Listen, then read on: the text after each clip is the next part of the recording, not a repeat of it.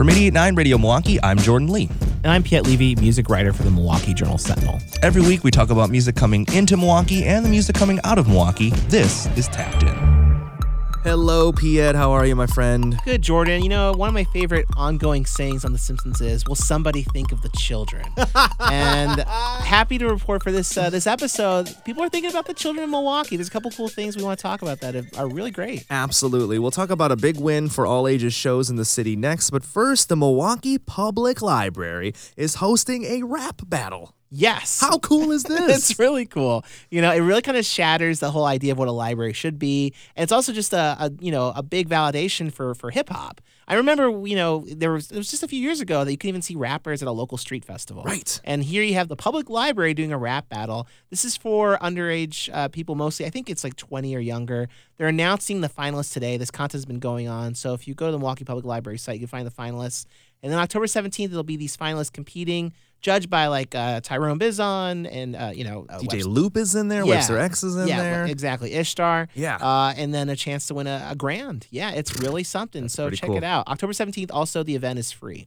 Now, Tuesday of this week, a big announcement was made. A 5-0 vote Tuesday afternoon. The Milwaukee Common Council Licensing Committee approved an ordinance change that will allow small venue licenses to now finally have all ages shows at bars. Yeah, this is a big deal that we talked about for years, where basically there was this, in 2003, there was this ordinance that was created that made these small, basically if you had a stage that was less than 1,200 feet, you basically, you couldn't sell alcohol and have all ages there. It was basically created at the time to try to prevent, strip clubs, like people having minors in strip clubs. That was kind of the reasoning behind it.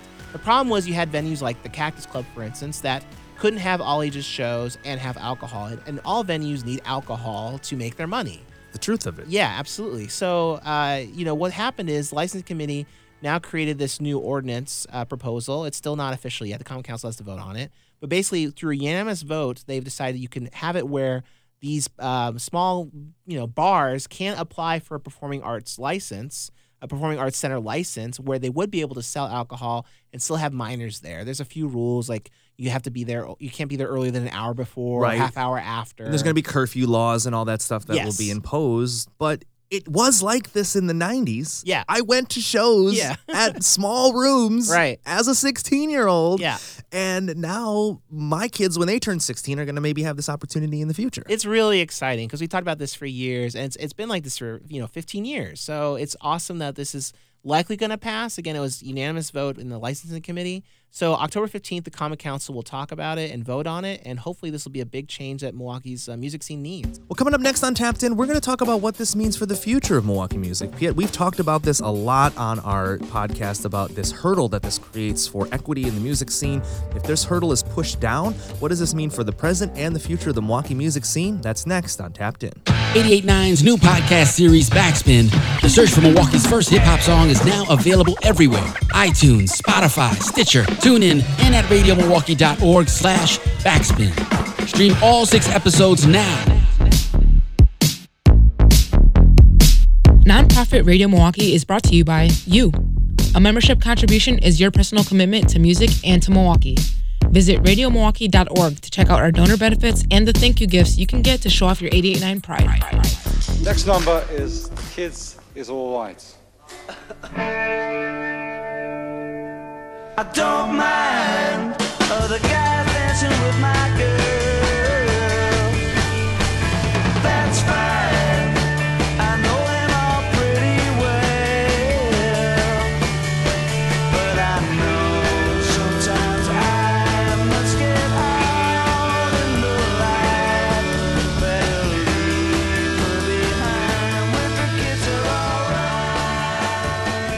The kids are alright. It's Tapped In, and the kids are all right. I'm Jordan Lee from 88.9 Radio Milwaukee, and of course, Piet Levy from the Milwaukee Journal-Sentinel joins me every week in studio as we talk about the music coming into our city and the music coming out of our city, and really the music that comes out of our city has had this unfair barrier for a long time. I'm talking about if you are 20 or younger and making great music in the city of Milwaukee, if you want to play a show, if you want to grow your fan base, if you want to go to a concert or play with other artists who are equally as talented as you, it's a little more difficult, but Common Council voted earlier this week, a 5-0 unanimous vote, that they're going to change an ordinance here in the city of Milwaukee on how small venue licenses are distributed. And what that means for us as music fans is that we're going to be able to see really a wider range of ages at concerts here in the city of Milwaukee. Yeah, it's really significant. I mean, it's been like this since 2003, where basically there was a state statute that kind of explained that, it basically permitted alcohol to be sold at art centers. Yes. And they were allowed to have clientele younger than 21. But in 2003,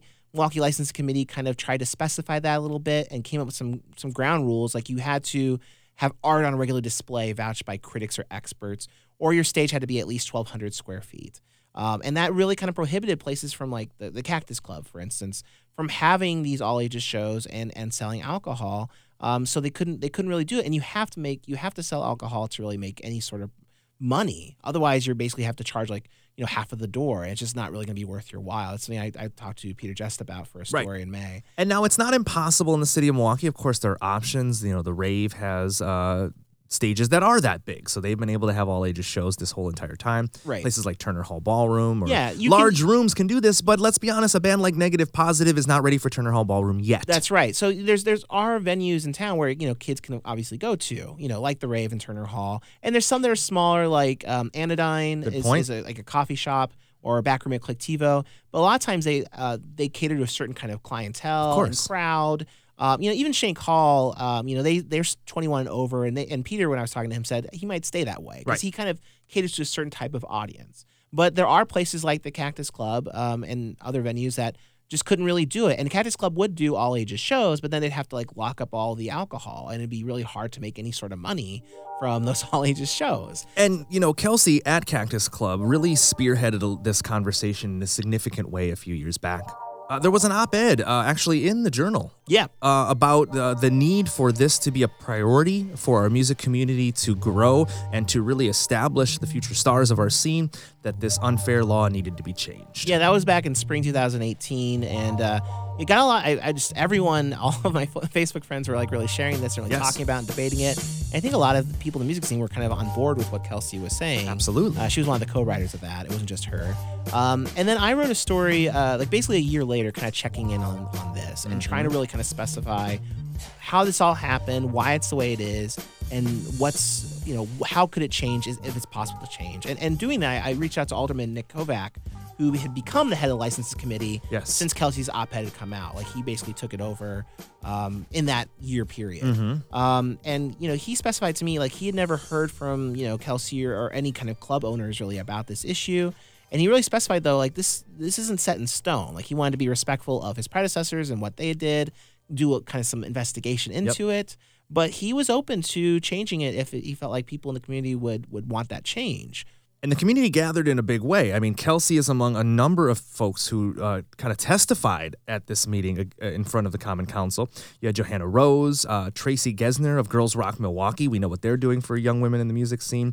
And speaking of one of the Girls Rock alumni, Ava from Negative Positive argued that this is helpful for everybody. It's helpful for businesses. It's helpful for performers. It's helpful for young fans. I mean, this is really going to create a much more supportive environment for the future of our music scene. Yeah, she had said it. This was quoted in the Radio Milwaukee piece that Evan Rytlewski wrote. There shouldn't be so many hoops to jump through, both for businesses trying to get these shows and for younger performers trying to get these shows and for younger people in the community who want to experience that art. I mean, that just really hits the nail on the head. Negative Positive, they could do a couple street fairs and things like that. They where played all at ages. Walker's Point and Anodyne, and you're right. They can do these daytime shows, but if they want to headline a gig and I want to go see them, it's different. Yeah, exactly. And they were basically playing some shows where even as a teenager, you could perform at Cactus Club when they're selling alcohol. Yep. You just can't have clientele that are minors. Yep. So they're, them and some other teen artists who are really kind of ambitious could do these shows at some of these places like a Cactus Club that was a 21 plus show, but then they couldn't have any of their friends there. It just seemed totally mind-boggling and baffling. They can't play for their own audience. Right. And of course, we're talking about audience and we're talking about the performers, but we also got to talk about the business of this too. Now, I know Jim Rice, who's the owner of Walker's Point Music Hall, also testified, and he said, quote,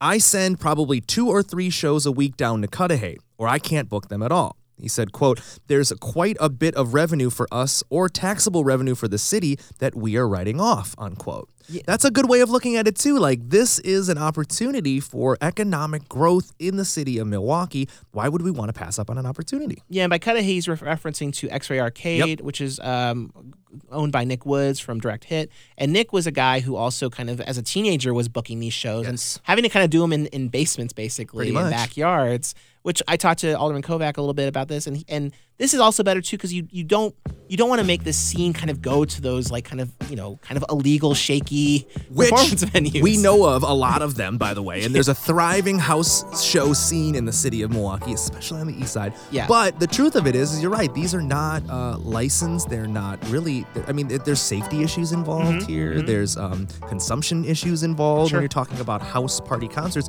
But if you're 19 and you want to play for your 18, 19, and 20-year-old friends, you're kind of forced to do this. Yeah, exactly, with the law as it was. And I think, talking to some teen musicians in the past, like, I think they'd really love to do it at an official venue. It also helps them, too. It helps them to grow, to have that experience to be at that official venue. And so, and I think it would help Walker's Point Music Hall. They want to have these all-ages shows. They're sending shows over to X-Ray Arcade, which is all-ages because they're in Cudahy. They can operate by different rules.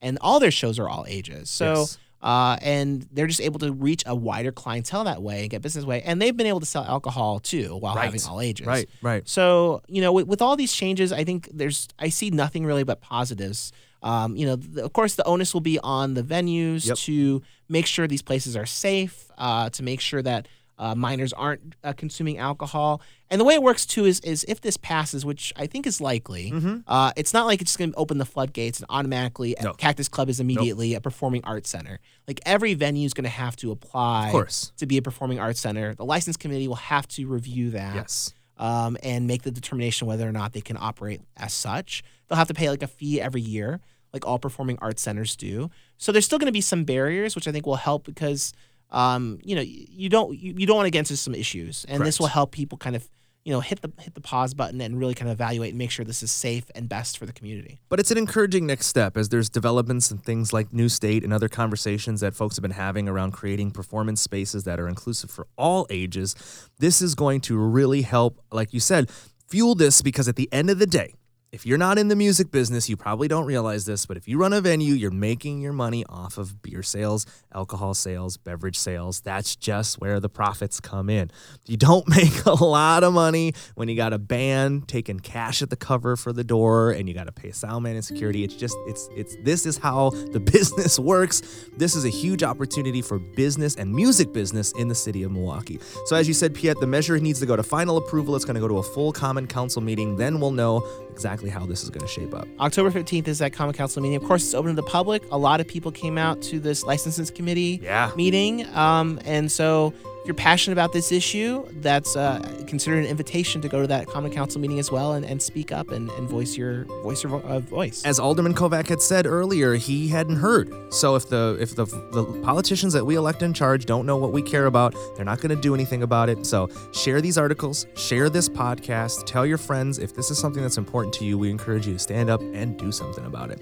Every week on Tapped In, that's what we do here. We talk about the music coming into our city and the music coming out of our city. Tapped In is produced by Kenny Perez. Our handcrafted sonic inspiration comes from the License Lab with support from you, our members. We're getting into membership season here at Radio Milwaukee, and I remind you, if you haven't made a tax-deductible gift, this is a good time. Go to radiomilwaukee.org, click on the orange heart, and when you're at radiomilwaukee.org, you can also find an article that Evan wrote with more details about this meeting. Yeah, or go to jsonline.com/music. We'll be, of course, covering this and looking forward to seeing what happens on the 15th. Piet, I'll see you next time for Tapped In. See you next time.